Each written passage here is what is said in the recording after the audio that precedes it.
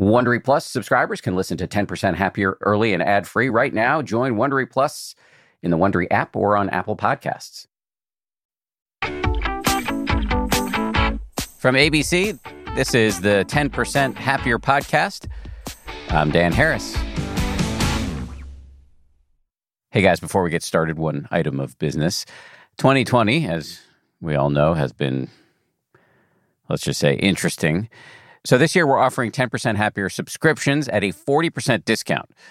We don't do discounts of this size all the time. Of course, nothing is permanent. I think the Buddha said something about that, nothing being permanent. So get this deal before it ends on December 1st by going to 10%.com/November. That's 10%, one word, all spelled out, .com/November for 40% off your subscription to the 10% Happier app. All right, let's dive into today's episode. Speaking of the Buddha, when I first got interested in meditation, all the talk of the Buddha that I encountered in the various books I was reading and lectures I was attending seemed like more of a bug than a feature. I was looking for science-backed stress relief, not religion. But the more I learned, the more interested I became in the Buddha. He was, after all, not a god or a prophet. He was, based on the available evidence at least, a mortal man who made no claims about the creation of the universe. In fact, to the extent that he did make metaphysical claims, he explicitly told people, don't believe anything just because I tell you. Meanwhile, he laid out a whole set of meditation instructions and an approach to the human situation generally that, in my experience, are extraordinarily practical and valuable. And yet many of today's meditators don't actually know much about who the Buddha was or what he actually taught. Hence, today's guest, the Venerable Bhikkhu Bodhi. He was born Jeffrey Block in Brooklyn, became a Buddhist monk as a young man, and then went on to become one of the premier translators of Buddhist texts. In this conversation, we talk about why it can be so helpful for meditators to know what the Buddha taught, how these teachings survived for centuries before they were ever written down, how he makes sense of the teachings on karma and rebirth, what kind of person the Buddha was, what kind of daily schedule he kept, and what the Buddha taught about staying engaged in politics, which seems pretty relevant right now. Just to say, before we started rolling, I asked Bhikkhu Bodhi, how should I address him? Should I call him Bhikkhu? Should I call him Bodhi? And he said that many people call him Bhante, which is a term that is used in Buddhist circles to address monks and translates roughly into Venerable Sir. But don't get the wrong idea. As you will hear, Bhikkhu Bodhi does not take himself too seriously. So here we go with Bhikkhu Bodhi. Okay, Bhante, great to meet you, or at least to meet you virtually. Yeah, I'm glad to be here. I really appreciate your time. And as I said to you before we started rolling, I've been hearing about you for years. Your name comes up in Dharma talks that I've heard and Dharma halls over the years, so it's a pleasure to finally meet you. So first thing I'd like to do here is to get some background here. I'd be curious, I know you're a Jewish kid from New York. How did you end up in Sri Lanka translating the words of the Buddha? Well, I became interested in Buddhism during perhaps my junior year in college. I went to Brooklyn College, and this was about the end of 1964, beginning of 1965. I had just come across some books on Buddhism in the college bookstore, and then they sort of stuck in my mind. And then out of curiosity, then I picked up a few and read, and that sort of increased my interest in Buddhism. And I even tried to do some meditation on my own, but it didn't lead to very quick results, and so I gave up on it. But then in 1966, then I went to graduate school in Claremont Graduate University in California. And in the second semester that I was there, this was the time of the Vietnam War.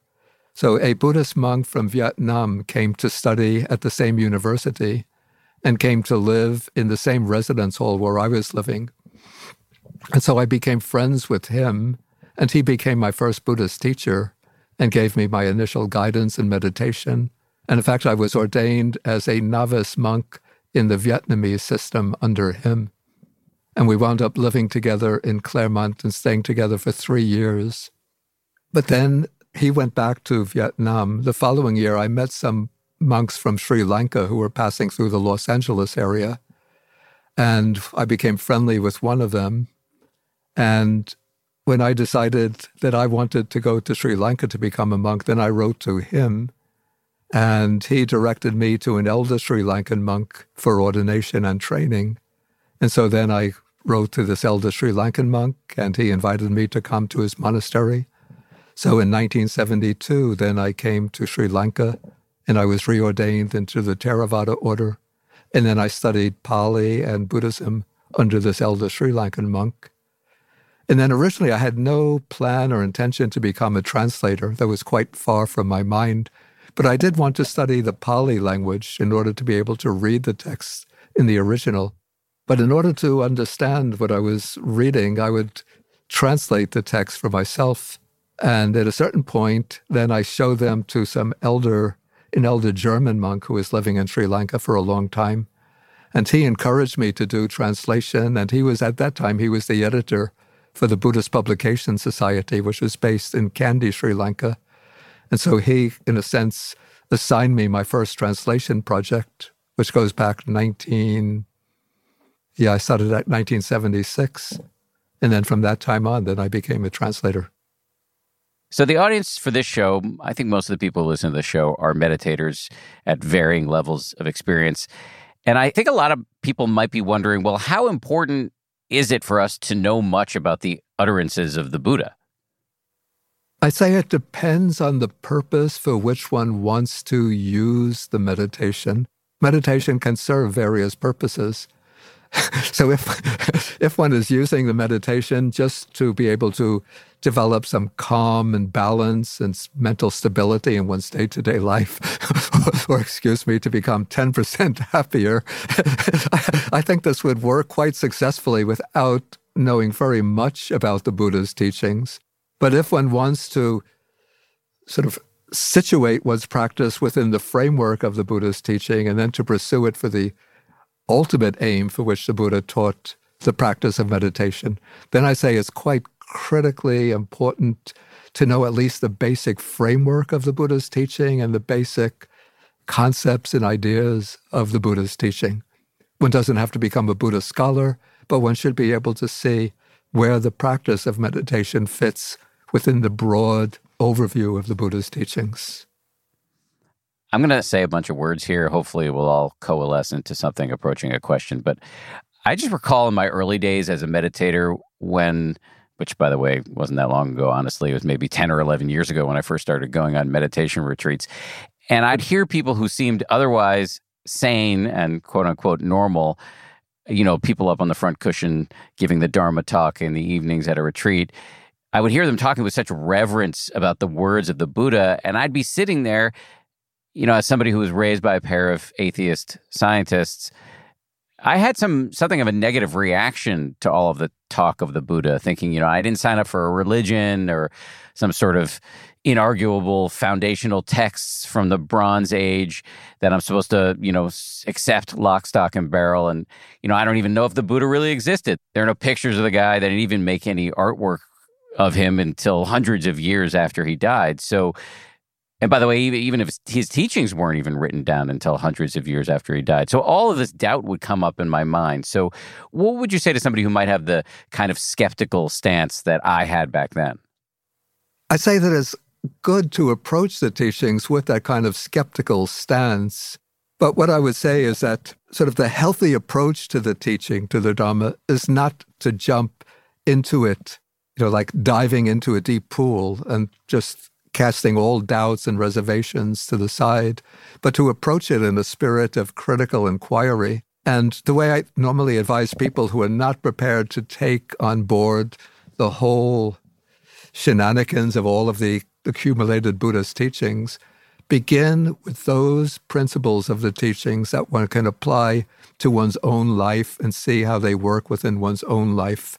And what I find to be especially useful is the advice that the Buddha gave to these people, a group of people who are called the Kalamas, which is to see the quality of one's mind and the quality of one's life when one is repeatedly acting under the dominance of greed, hatred, and anger, ignorance or delusion on the one side, and the quality of one's mind, the quality of one's life, when one is acting in ways that are at least relatively free from the grip of greed, hatred, and delusion. That is when one is practicing generosity, loving and compassionate concern for others, and making some attempt to gain a wise understanding of certain principles applicable to our lives. And so on that basis, one can then see that, or at least I hope one would see, that one's life becomes happier, more fulfilling, to the extent that one breaks free from the grip of greed, hatred, and delusion. And then one should have the confidence or trust that this practice that one undertakes, that the Buddha teaches, will lead one to increasingly attenuate the dominance of greed, hatred, and delusion over one's mind, to a point where those qualities or those states completely fall away, which is the state of liberation to which the Buddha points. And so one approaches it in a somewhat, what I call a spirit of critical inquiry, but not remaining stuck in a kind of rigid, persistent or insistent skepticism. That spirit that you described right there is actually what allowed me to get over the hump. Because the Buddha, and you'll correct me here, but what I've heard is that the Buddha was said to have said that you shouldn't take everything or anything I'm saying on face value. You should try it out for yourself. So I never felt like I had to automatically subscribe to this notion of rebirth, when I've never seen any direct evidence for myself.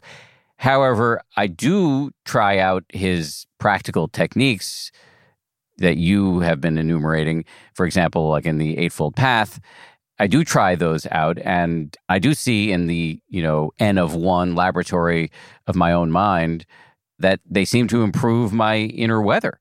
And of course, that leads to improving my relationships outside of my skull, and has sort of a virtuous cycle effect where as my relationships get better, my inner weather gets better, et cetera, et cetera.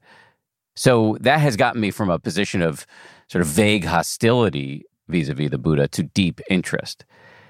But you mentioned liberation, so I want to talk about that because that's a big concept, and one of the things that I really got hung up on, and still, if I'm being honest, occasionally get hung up on to this day. So when the Buddha and the Buddhists generally talk about establishing mindfulness in a variety of ways, that generating a kind of self-awareness that allows us to be less yanked around by our emotions, I'm on board for that. But he's also explicitly and repeatedly saying that this train has a destination, and it's called liberation, otherwise known as enlightenment. So what exactly is he promising when he talks about liberation? Yeah, what I would say is that maybe there are two stages or two dimensions to liberation, and they're sort of causally connected. And to understand the concept of liberation, we do have to, at this point, bring in the idea of rebirth. And it's an idea which I would say that, the way I approached it in my own experience, beginning with the spirit of critical inquiry, looking at those aspects of the teaching that I could actually put into practice in my own personal life and experience the benefits for myself, then it reached a point for me where I was willing to place trust in what the Buddha says about dimensions of reality, dimensions of experience, dimensions of existence that I cannot see for myself, that I cannot confirm for myself. But I'm willing to place trust in the Buddha as one who has personally seen these other dimensions and who is teaching them on the basis of his own experience. And what the Buddha teaches is that there are multiple realms of existence, and that there is a process that we call rebirth, by which the process of mind does not come to a complete end with the death of the physical body, but that the process of mind continues on in a new existence in any of the multiple realms of existence, and the place where it takes rebirth, the particular form it assumes in the new existence, is governed by our volitional actions, our morally significant volitional or intentional actions. And so I was willing to place trust in the Buddha's teachings on the workings of karma and rebirth. And I also found that those teachings can be supported by, I can't say that they can be proven by rational reflection, but to me, they make sense on the basis of what I would call a reasoned moral reflection. And I like to use a certain contrast of two cases to support this point, to be my examples of my moral reasoning. On the one side, we have a chief executive of a weapon manufacturing corporation that produces bombs, missiles, and so forth, which his company is selling to another country to be used to blast to smithereens some poor defenseless country and taking the lives of maybe thousands of civilians. But this corporate executive is making millions on the weapon sales. On the other side, we have maybe a doctor, say with Doctors Without Borders, who goes to this country to help people who have been injured through the bombs that have been manufactured by this weapons CEO. Okay, now the doctor who goes to help the victims is killed by a bomb blast. And the weapons manufacturer, at a certain point, he dies.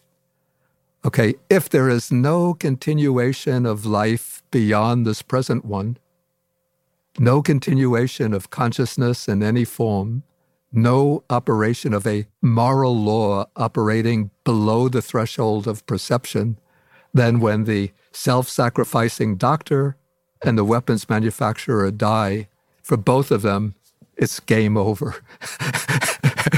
Blank, complete nothingness. And that's a possibility. I can't say we can't completely rule that out, but I would say that that possibility, it sort of contradicts what I would call the deep moral intuition that there has to be some principle of, call it ethical justice, operating in this world. A law of moral justice that ensures that our intentional deeds bring about their appropriate retribution in some form. And so that law that connects our intentional deeds with the consequences that we reap is the law of karma. And one aspect of the working of the law of karma is that our intentional actions govern the rebirth process, propelling the stream of consciousness into a new existence, in which, in that new existence, we then reap the results, the consequences of the morally significant intentional deeds that we perform in this life. So ensuring that the weapons manufacturer who thrives through the production and sale of the weapons will meet the consequences of his actions, and that the self-sacrificing doctor will meet good retribution in the future. Okay, so that is some reasoning that I rely upon to justify the teaching of rebirth. There are, I would also say, empirical cases which have been studied and investigated by a few courageous and maybe non-orthodox researchers. Perhaps you're familiar with some of this research? Yeah, there's some kid who was said to have been born reciting ancient verse or something like that. Yeah, I knew him in Sri Lanka. Everybody refers to him as a kid, but now he must be in his early 50s. But there's a lot of research that was done by a professor at the University of Virginia, Professor Ian Stevenson, who published about 5 volumes of his studies of reported rebirth cases. And his work is being continued by another professor called Jim Tucker. I think he's also at the University of Virginia. So anyway, this is to provide the background to understanding the concept of liberation. So I said that there are 2 aspects to the attainment of liberation. One is the aspect which is attainable right here and now in this present life, and that is the elimination, the complete elimination of the mental afflictions, which we call the defilements or kilesa, that govern the process of rebirth, that keep the stream of consciousness bound to the cycle of repeated birth aging and death. And so what the Buddha teaches basically is that it is craving and ignorance, or from another angle, greed, hatred, and delusion that keep us bound to the cycle of rebirth, of repeated existence. So at the first level, liberation means the liberation of the mind from the defilements or the fetters, the bonds that hold us in bondage to the cycle of repeated birth and death. And then at the second level, it means liberation from the cycle of birth and death itself. So there's a period when it attains liberation. Of course, one continues to live out the rest of one's normal life process, whether it be 20 years, 30 years, a few weeks, whatever. But then when the one who attains liberation in this life passes away, then there's no further birth and therefore no further aging and death, but the ending of the cycle of birth and death. And what happens then? Yeah, that is called the attainment of final nirvana. But it's said to be a state that is beyond the power of conceptualization and description. And so the Buddha usually refers to it in negative terms as being the unborn, unaging, undying, unconditioned state. It's not like a continued individual existence in a heavenly realm. Which is one of the realms he... Yeah, the Buddha recognizes a multiplicity of realms that we call heavens or divine realms, but those are part of the samsara, part of the cycle of repeated birth and death.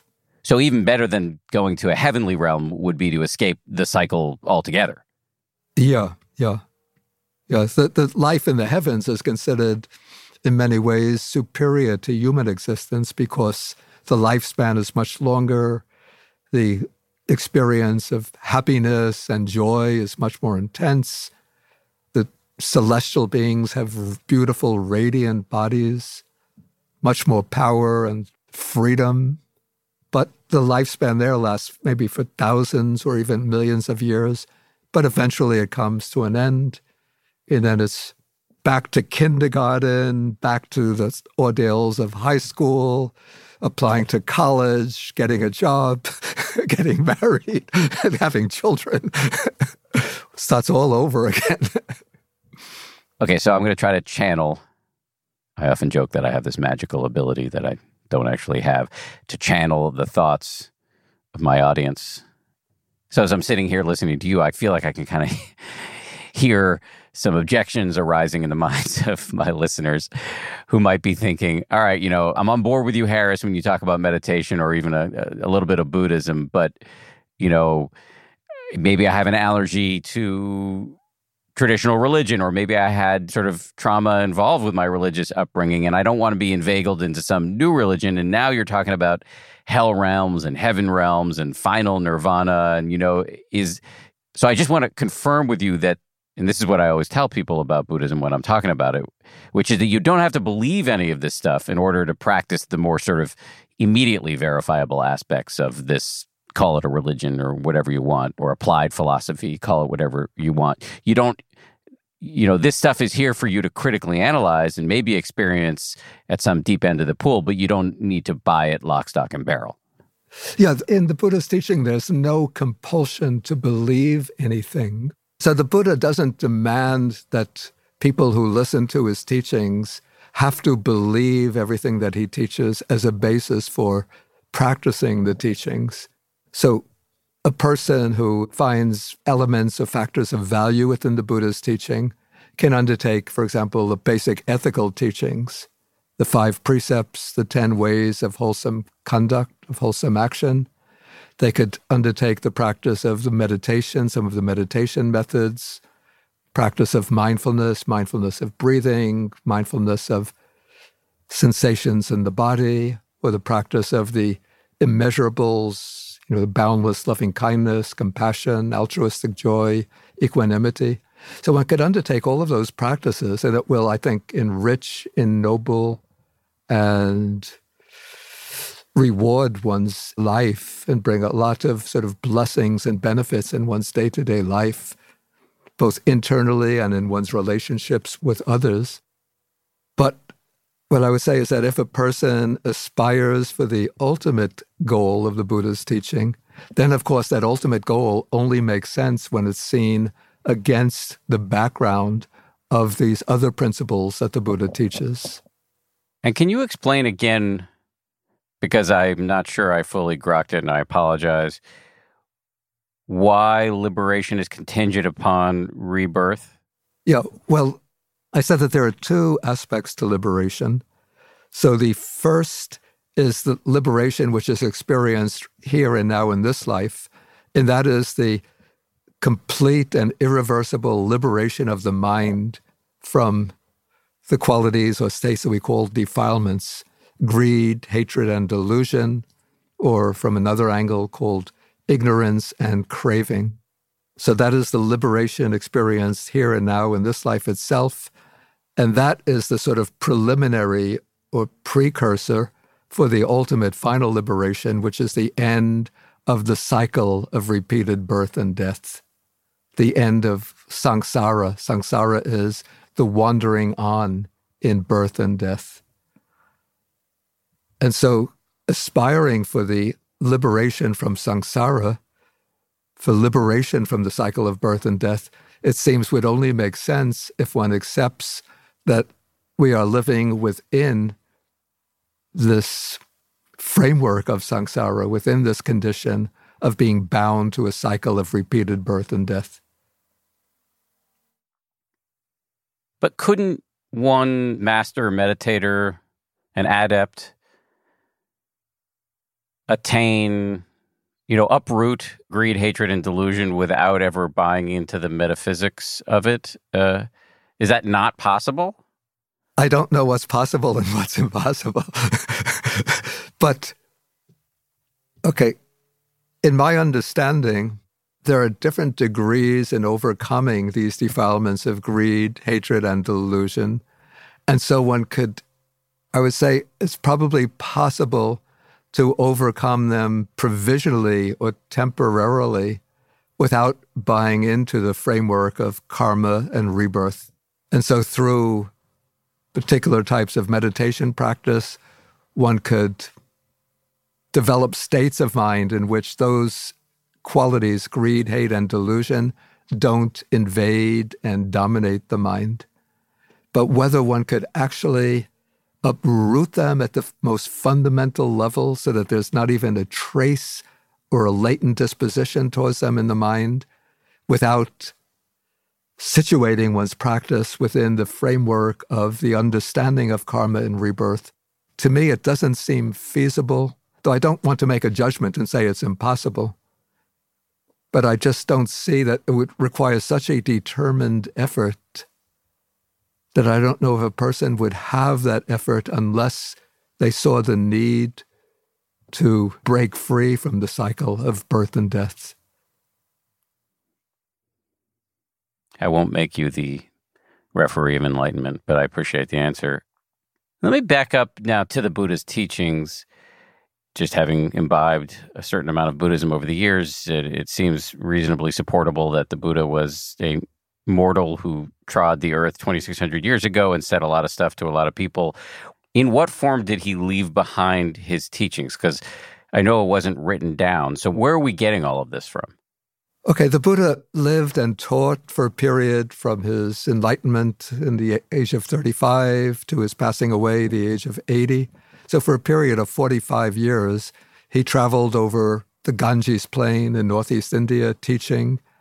And there would have been probably companies of monks and perhaps nuns as well who specialized in learning the teachings by memory.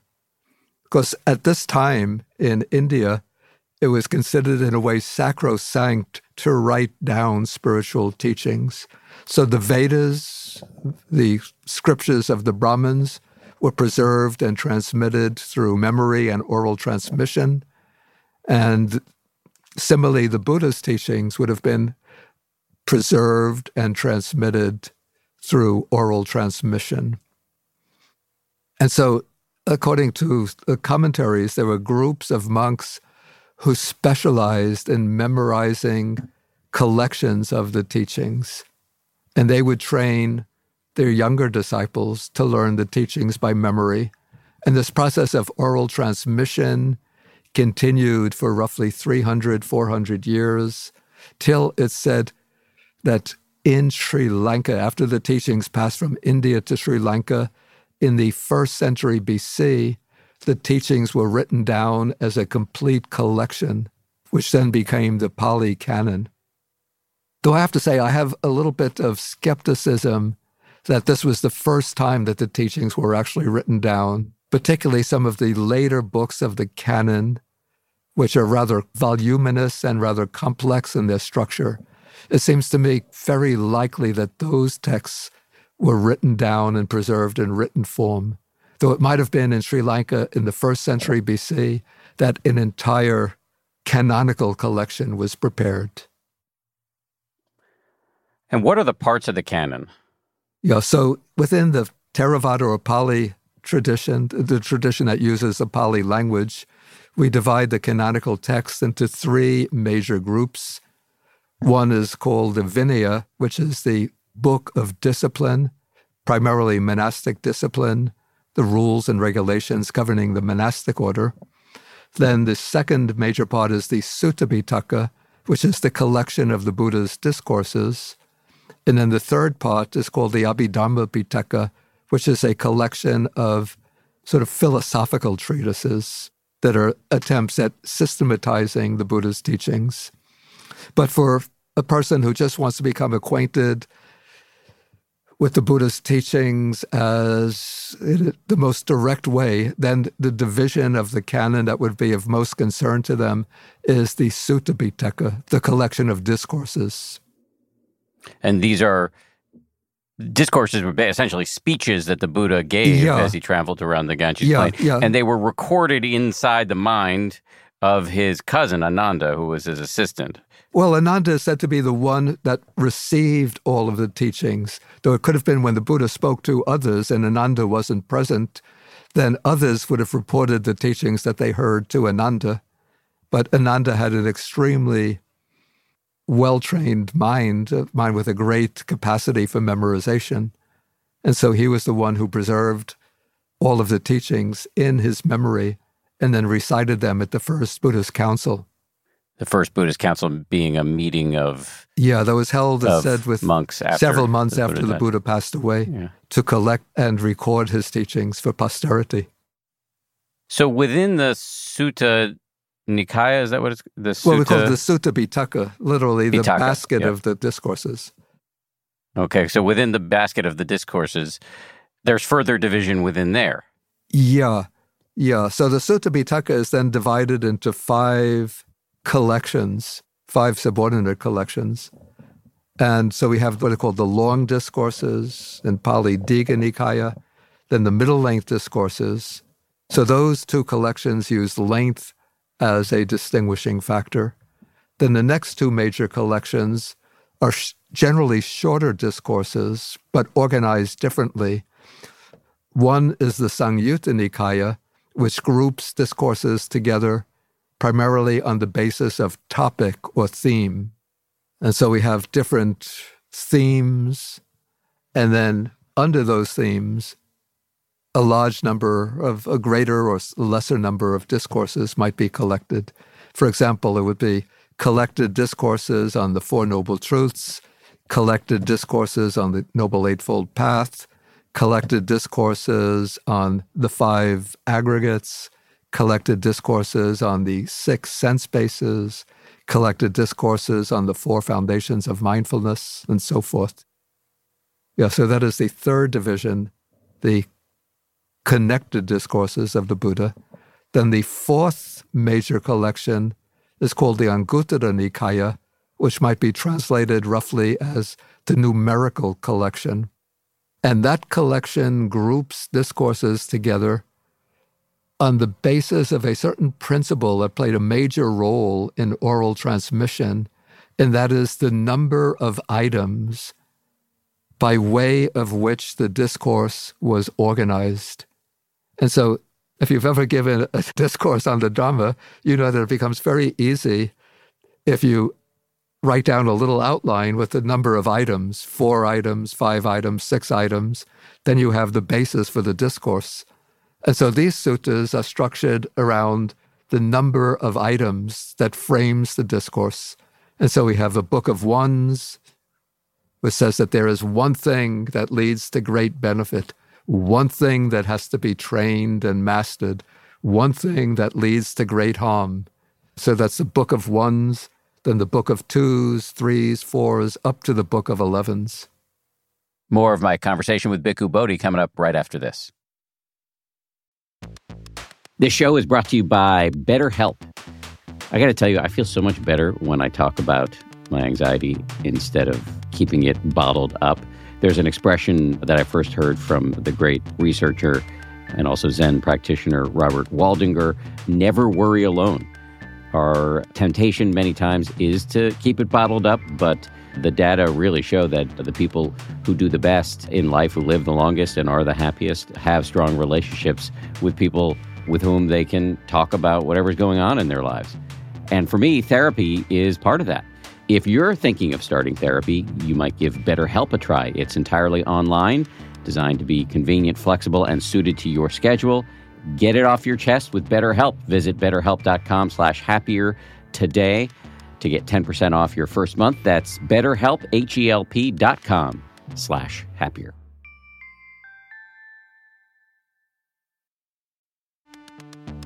You can count on T-Mobile to help keep you connected. After investing billions to light up their network from big cities to small towns, T-Mobile is America's largest 5G network.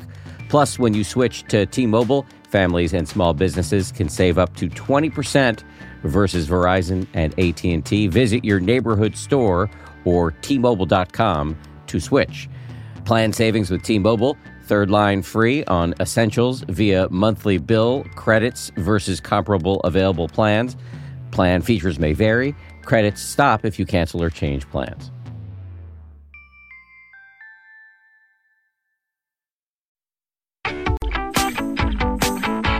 Okay, so you have spent a life, or much of a life, marinating in these discourses. Is this stuff like a good read? Because I've read some of the suttas, some of the scriptures, and it's pretty repetitive and dense. It's not like reading a spy novel. Yeah. Yeah. Well, first, I think one has to remember that these are oral discourses, and so the Buddha would have known that the way to get a point across is to repeat the basic themes of his teaching. Wherever he goes, he will dwell on the same basic themes, and there's a great deal of repetitiveness within the discourses. And then individual discourses within an individual sutta, you'll find that same thing might be said at length about each of the major terms within the discourse. So when we come to the 5 aggregates, the Buddha will expound on one thing by way of bodily form, and then he'll say the same thing by way of feeling, the same thing by way of perception, the same thing by way of mental formations, the same thing by way of consciousness.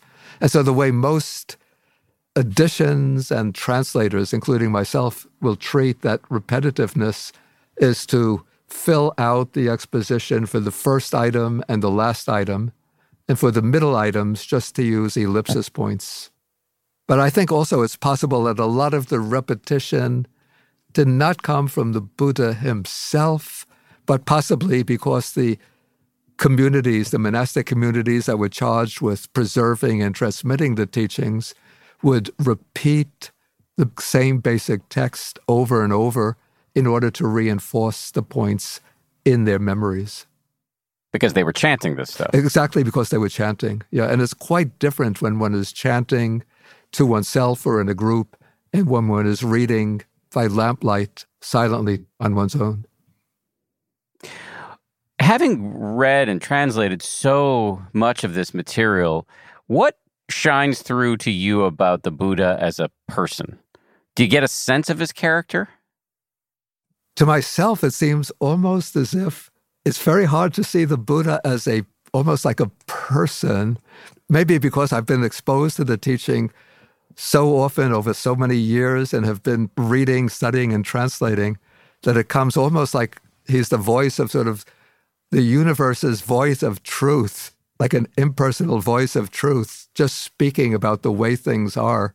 But maybe the way the Buddha comes through as a person is seen not so clearly in the suttas themselves, but rather in the narrative literature, which is preserved in the stratum of the commentaries rather than in the canonical literature. And there what strikes me is sort of in the background is always, I would say, the Buddha's great compassion and his wish to be able to meet people where they are and teach them and elevate them and instruct them by way of their own dispositions, their own life situations, their own modes of understanding. Maybe some famous examples of this. Like one is the story, it's probably one of the most popular stories in the Buddhist tradition, of Kisa Gotami was the name of this woman who had a little child, a baby, maybe not a child, but a little infant, who was the delight of her life. And then the child got sick and died. But she couldn't accept the fact that her child had died. And so she traveled all over from doctor to doctor, asking each of the doctors, please help my child to recover from his illness. But each doctor would look at the child and say, I'm sorry, but your child is dead. But she refused to accept the reality that her child had died. And then eventually somebody directed her to the Buddha. And the Buddha didn't say to her, your child is dead, but rather the Buddha used a kind of skillful means or expedient. He told her, I can revive your child, but I need to prepare the medicine for him. And to prepare that medicine, what I need are some mustard seeds. Can you go get some mustard seeds for me? And so she said, yes, easy to get the mustard seed. But then the Buddha said, but there's one further condition, and that is you have to get the mustard seeds from a house where nobody has ever died. And so she took off very happily, thinking she could get the seeds easily. So she would go to the first house. Can you give me some mustard seeds? The people said yes. Then she asked, but has anybody ever died here? And then they would say, it's a little bit like today where we have the COVID-19. Well, our grandfather passed away here 2 months ago. Next house, we lost an uncle. Next house, the woman says, I lost my husband. The next house, they say, oh, we lost a cousin. And so by going from house to house, she came to realize that there's no house that has been completely spared from death and that her own child has died. And then she came back to the Buddha. And when she came back, the Buddha said, well, did you get the mustard seeds for me? And she said, now, sir, I'm finished with the business of the mustard seeds. Give me a refuge. And then she became a bhikkhuni, a nun. She buried the child, became a nun, and then she achieved enlightenment and gained liberation. Yeah, so that's just like one example of the Buddha's use of skillful means. But when you look at the narrative literature, one finds so many examples in which the Buddha, from one angle, he seems to be quite cool and dispassionate and equanimous. But you could see that he's always taking into account the needs, the life situations, the capacities for understanding of the people who come to him and guiding them in the most effective ways. So there's a difference between the discourses and the narrative literature, and are we sure that the narrative literature, otherwise known as the commentaries, are we sure that this was actually contemporaneous, or was it myth that accreted, I would say my conjecture would be that there's a lot of material in the narrative literature of the commentaries which was devised during a later period. But what I would say is that probably Also, there's a lot of material preserved in these narratives that is factual. And in any case, even if we don't take all of these stories at face value as being historical truths, but they illuminate the way the tradition looked at the Buddha's capacity for teaching, the particular methodology that the Buddha used, that he would adjust and adapt the teaching to the needs and capacities of the people he was instructing. We actually see some examples of this within the suttas themselves, some of the stories that have been preserved in the suttas. Like, for example, is the story of Angulimala. Angulimala was what we would call today a serial killer who would kill people just at random and cut off their fingers. And then he would string the fingers together. He would dry the fingers, cut off the flesh, dry them, and then string them together into a necklace that he would wear around his neck. And finally, he came across the Buddha and thought that he could kill the Buddha and cut off his finger. But the Buddha used some of his psychic powers to prevent Angulimala from catching up to him, till Angulimala then came to realize that the Buddha had come to him out of compassion for him in order to direct him away from this self-destructive way of life and to transform him. Do you believe that's literally true? I say that there's a lot of embellishments in the story, but there must be some historical core to it.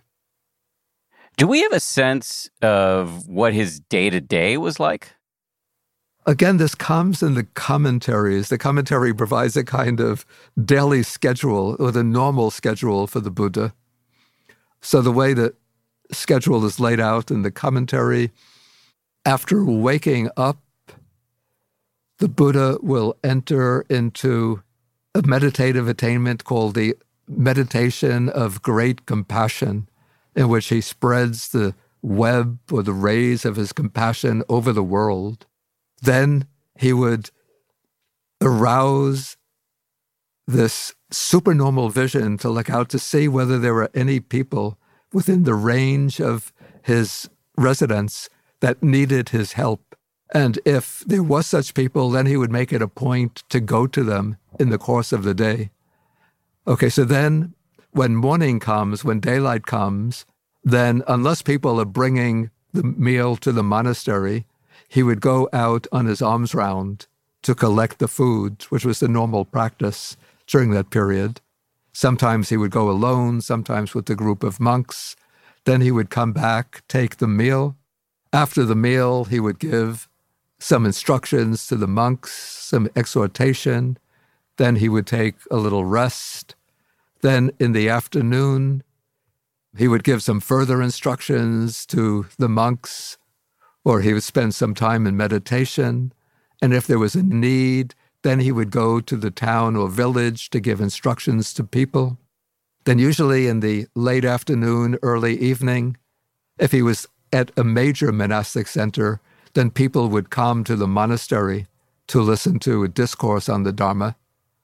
Then after the discourse, the people would go home. He would spend another period in meditation.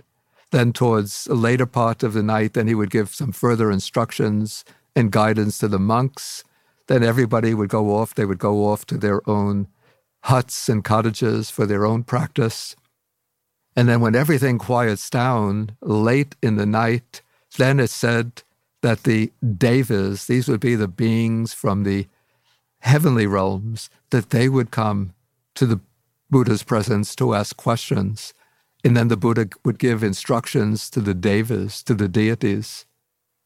And then late at night, then the Buddha would spend some more time in meditation and then lie down and sleep only for about 3 hours at night. And then he would be up again the next morning. So that would be roughly the daily routine. You know, when I asked about his character, you talked about his compassion and his tailoring of his teaching to the audience. But if memory serves, there were some times where he got a little annoyed, Yeah. where he would, I remember some quotes from somebody asked him a question and he said, "Ignorant man, X, Y, and Z, or I've heard stories of him, not liking it when he had a rock in his shoe, or going off and meditating, on his own because the monks were annoying. So, is it true that he had the capacity to get into a bit of a bad mood? If one takes sort of the orthodox standpoint on the Buddha, well, we have to say that in those situations, he is not being inundated by ill will or by anger or by displeasure, but he's speaking in disagreeable ways to that monk as a way of correcting that monk, or sort of waking him up from his negligence or from his obstinacy. I don't remember any place where he would have gotten a rock in his shoe, because it seemed that the Buddha didn't wear shoes, or I don't even think he wore sandals. But he did get wounded by a splinter. And he did speak in ways that seem harshly to us, to his cousin, who is a monk named Devadatta, who was ambitious and tried to overthrow the Buddha in order to get control of the monastic order for himself. So the language does seem, to us, it seems rather harsh. But, looking at it from the way we understand the Buddha, it would not have been motivated by ill will. I'm curious for you, as somebody who spent so much time with this material, and now I'm referring particularly to the suttas, to the discourses, to his actual teachings, to explore maybe aspects of the teachings that speak to you in particular. And I read an interview with you where you described I think it must have been in your early encounters with this material, where you were wondering whether, in fact, the Buddha was perfectly enlightened. And then you came across an area of the teachings where he was talking about lay life. He was giving instructions to regular people. And you thought that was particularly impressive. Yeah, that is so, because initially sort of what attracted me to the Buddha's teachings were the very deep philosophical teachings that go against the grain of our ordinary way of understanding things, like the Buddha's teaching of anatta, non-self, the absence of any substantial, independently existent ego entity, the teaching of dependent origination, that phenomena arise in a network of causes and conditions, which sort of overthrows the notion of self-subsistent substances. So those were the initial teachings and the practices of the deep meditative states. But then I came across this rather long discourse in the long discourses of the Buddha. It's called the Sigalika Sutta. It's in the Digha Nikaya, Sutta number 31, I think, in which the Buddha speaks to a young man who's not a monk, a young layman, and he's explaining the proper relationships that should hold between people in their everyday life, the duties of parents to their children, children to the parents, husband to the wife to the husband, employer to his employees, the employees to the employer, teacher to students, students to teacher.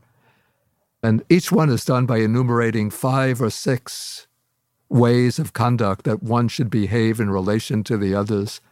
And this made a very, very strong impression on me, that somebody who has reached like the highest levels of meditative realization, the deepest philosophical insights into the nature of existence, could still have such a thorough, clear, and morally uplifting understanding of the kind of ways of conduct that should unite people in their everyday lives in the context of a general society.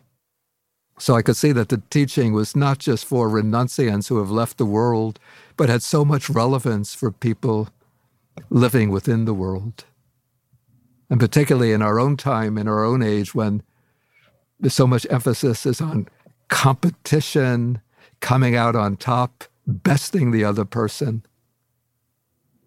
But these principles that the Buddha lays down are intended to promote kindness, generosity, harmony, and mutual respect among people. You mentioned anatta, or not self, which is for many people, sort of one of the trickiest aspects of Buddhism. What exactly, and maybe this is going to be like it's going to seem simple to pose this question and maybe be just basically impossible to answer without 17 hours. But is there a way to describe to lay people what exactly the Buddha was talking about when he argued that we aren't, I think you said before, like self-sufficient ego entities? Yeah. Okay, well, I say like one of the primary manifestations of ignorance or delusion in the mind is the notion, which is often unarticulated, but just sort of resting in the background as a tacit assumption that underlies so much of our thinking and conduct, the idea that at the core of our being, there is an independent, self-subsistent entity, lasting, substantial, enduring entity, which we identify as myself, what I truly am. And what the Buddha teaches is that idea of a enduring self, a self-subsistent entity, an independently existent entity, is a delusion. And when we look at our experience, and that idea of the self, it seems to be a knower behind the acts of knowledge, an experiencer behind our experience, an agent behind our actions, a subject behind our feelings and perceptions. So what the Buddha teaches is that when we investigate our own experience using the tools of mindfulness and investigative wisdom, we cannot find that self-subsistent ego entity, but rather what we find is a constant process of ever-changing events, which can be the bodily events or the physical process, which we call the body, and then the mental process, which again can be dissected into different components of feeling, perception, acts of volition, and then the awareness of this, or consciousness. And so that is what is actually present, this constellation or this collaborative, interwoven fabric of these different constituents of experience, which are always arising and passing away, and which all exist in dependence on conditions. And when one sees deeply into this, then it knocks away that underlying premise, that assumption, that grasping of the idea that we have a self-subsistent ego entity. Why would I want to get rid of that? Well, what the Buddha says is that idea of the self-subsistent ego entity is basically the underlying root of suffering. It's the underlying basis for craving, since with even the tacit assumption of the self, we're always seeking to acquire more and more to satisfy what we take to be the needs of that self, which, looked at critically, means to give some kind of substantial identity to this nebulous, undefinable notion of the self. So we're constantly trying to acquire more and more belongings, property, position, power, status. And because we can never satisfy the needs of that self, we're constantly in a state of discontent. And when things go contrary to the assumption of what we need to satisfy that self, then it manifests or it comes to expression as actually felt or experiential suffering. You know, I first came across this idea, I thought, well, if I give up this self, even if that were possible, for me right now, but if I just say hypothetically I was in a position to do that, what would I be then? Would I just be sort of a lump? But the Buddha, who was said to have achieved this, did a lot in the world. He did an enormous amount. He came up with all of these ideas and taught them effectively. He built a whole body of monks and nuns. He also, by the way, as I'm not telling you anything you don't know, spent a lot of time with other people who were having an impact on the world, including merchants and kings, et cetera, et cetera. So how do we compute all of this? Yeah, first, I don't think the idea of non-self undermines and contradicts the notion of the reality of what I would call the empirical person. What it negates is the idea that within or behind a person's personal identities, there's some kind of persistent, substantial basis for personal identity. It doesn't negate our identity as a person. And so as an individual, we continue to exist. And in fact, what I would say is that the notion of self, the way it's ordinarily grasped upon and clung to, constricts our personality. It becomes a source of limitation rather than a source of freedom and ability. And so when that notion of the grasping of I and mine is eliminated from the mind, then many of the deep potentials of the mind come to flowering and fulfillment. And so then one becomes much freer to realize one's own deeper potentialities, the potentialities of that non-self. Joseph Goldstein sent me the great meditation teacher, Joseph Goldstein. Yeah, I know Joseph. Recently, Yeah. who I'm sure you do. He's my teacher, and he sent me a line from a poem that he came across recently, and I think the line was something to the effect of, "I'm tired of walking around pretending to be me." Mm-hmm. And so, as I understand it, the way Buddhists talk about this paradox is that on the relative level, on the level of the day-to-day, Yeah. you do exist, of course. Yeah, definitely. Yeah. But on the ultimate level, if you really look in a careful, sustained way at the activity of your mind, you will see there's nobody home. Instead, it's the interplay of the aggregates that you've referenced, the various constituent parts of our experience, which, when blended and blurred together, make it seem like we're in a solid movie. But in fact, if you can look carefully enough, you'll see it's 24 frames moving at a high rate of speed. Exactly, yeah. So one last aspect I want to ask you about, we're doing this interview in the days after, I don't know if you know this, but there was a presidential campaign in the United States of America recently. I'm kidding. Of course, you do know that. You and I are talking in its aftermath. And something I hear a lot from listeners to this show is, don't pollute my beautiful meditation practice with politics, Harris. Don't come on here talking about this stuff. I don't want to hear it. I come here for a refuge, et cetera, et cetera.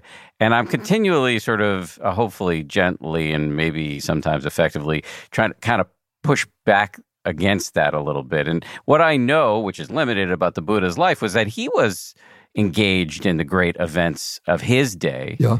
And what I know about your life is that you are engaged in the events of our day. So could you say something about all of that?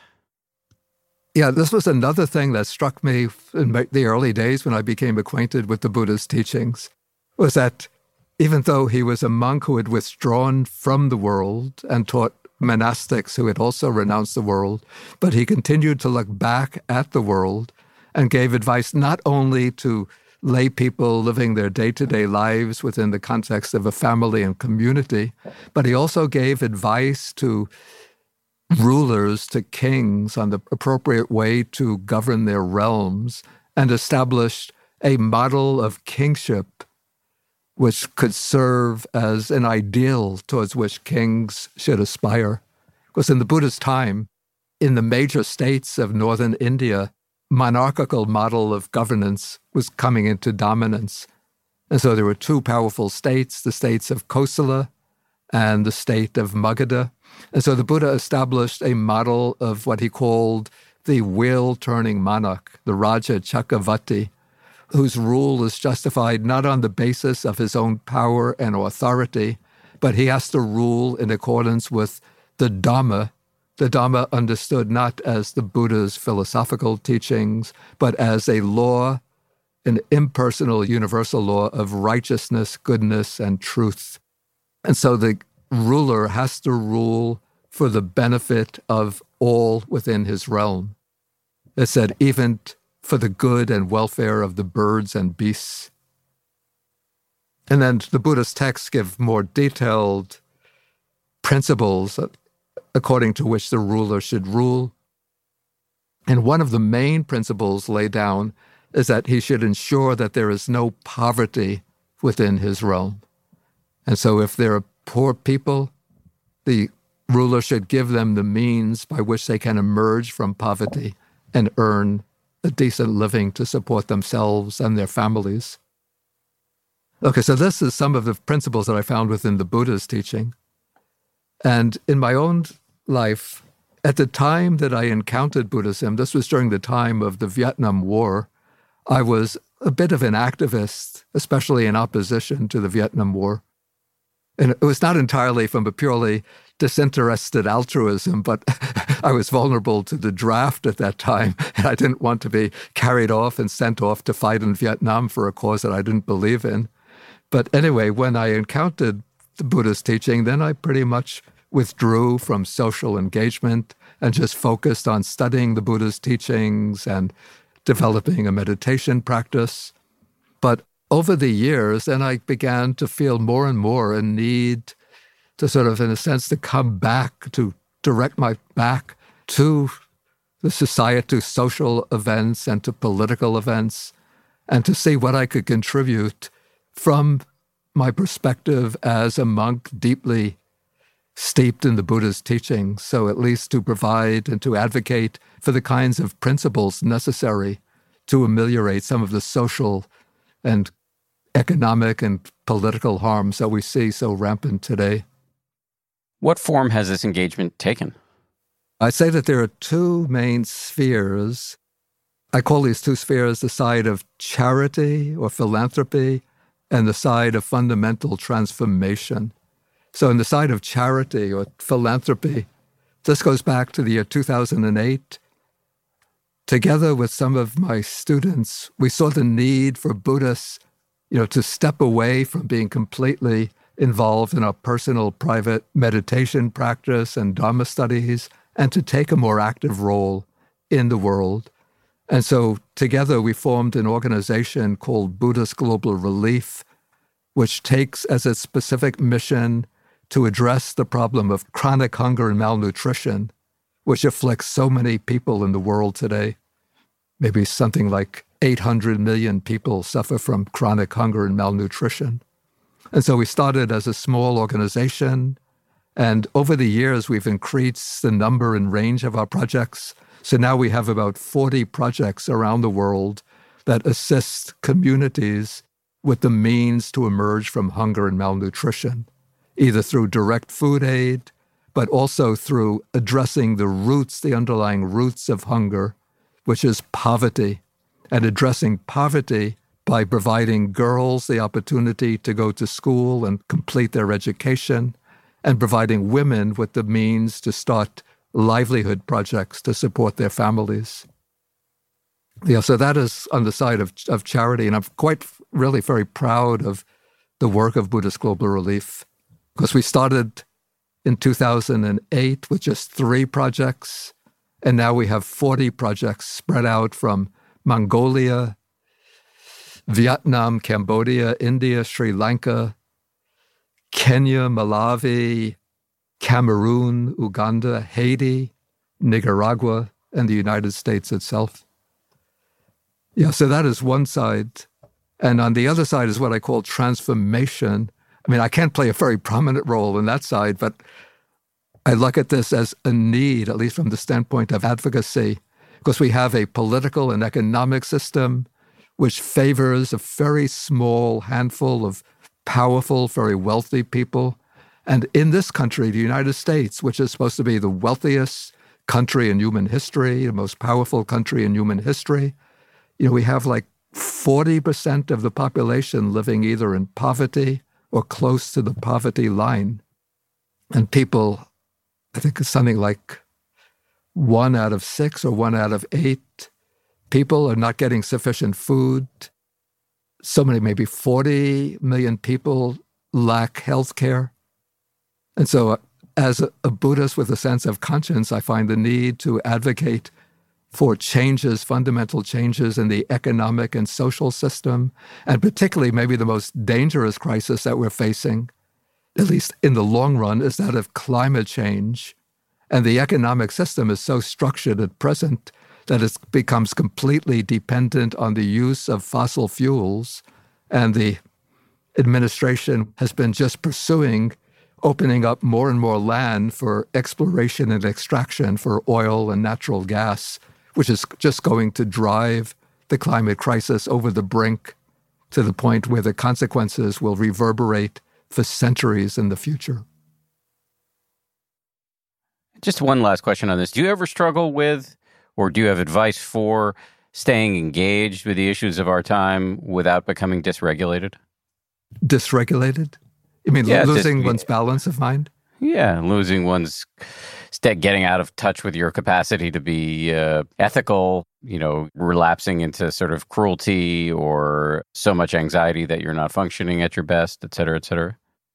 Well, I haven't found that in myself. I think maybe because my commitment to the meditation practice sort of keeps me anchored and grounded in some degree of reasonable calm and equanimity. Though I have to admit, sometimes when I see the things that are taking place, it does spur a kind of passion for change. But I would call this maybe a healthy kind of passion. I don't think that to behave ethically and to be committed to compassionate action, one always has to be very still and peaceful and tranquil.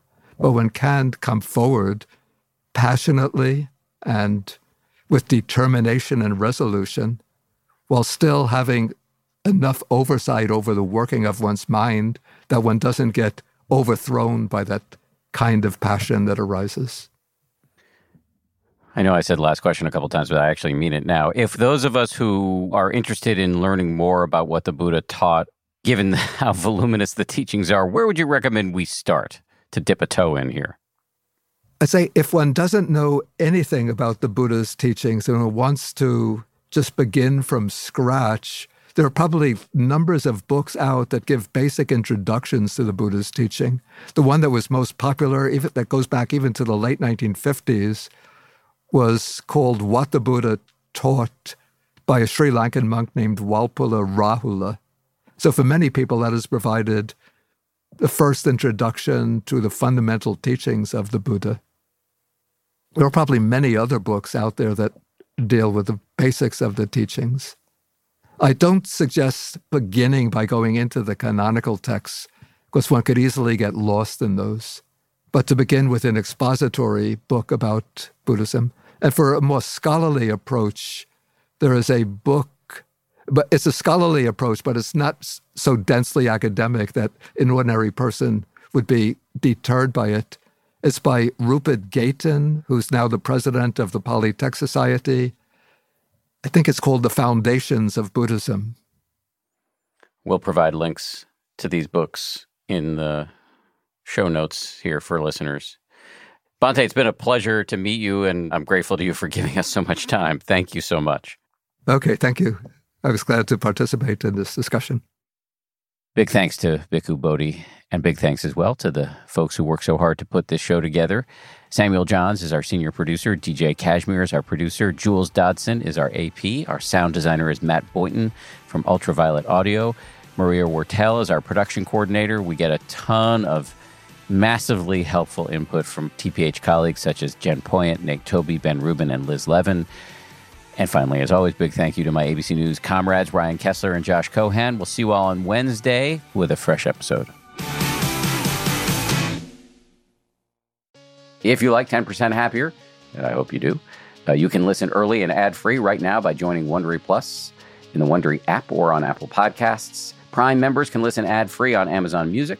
Before you go, tell us about yourself by filling out a short survey at Wondery.com/survey. For more than 2 centuries, the White House has been the stage for some of the most dramatic scenes in American history. Inspired by the hit podcast American History Tellers, Wondery and William Morrow present the new book, The Hidden History of the White House. Each chapter will bring you inside the fierce power struggles, the world-altering decisions, and shocking scandals that have shaped our nation. You'll be there when the very foundations of the White House are laid in 1792, and you'll watch as the British burn it down in 1814. Then you'll hear the intimate conversations between FDR and Winston Churchill as they make plans to defeat Nazi forces in 1941. And you'll be in the Situation Room when President Barack Obama approves the raid to bring down the most infamous terrorist in American history. Pre-order The Hidden History of the White House now in hardcover or digital editions wherever you get your books. Once upon a beat. Remember those stories and fables that would capture your imagination and you couldn't wait to see how they would unfold? And now, when you read them as an adult, you think, some of these old tales could use a fresh spin.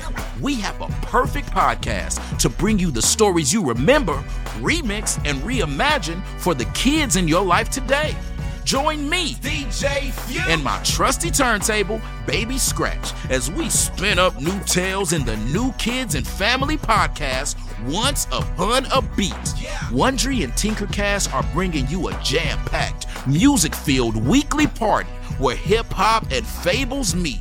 It's Once Upon a Beat. Follow Once Upon a Beat on the Wondery app or wherever you get your podcasts. You can listen to Once Upon a Beat early and ad-free right now by joining Wondery Plus in the Wondery app or Wondery Kids Plus in Apple Podcasts. Once Upon a Beat.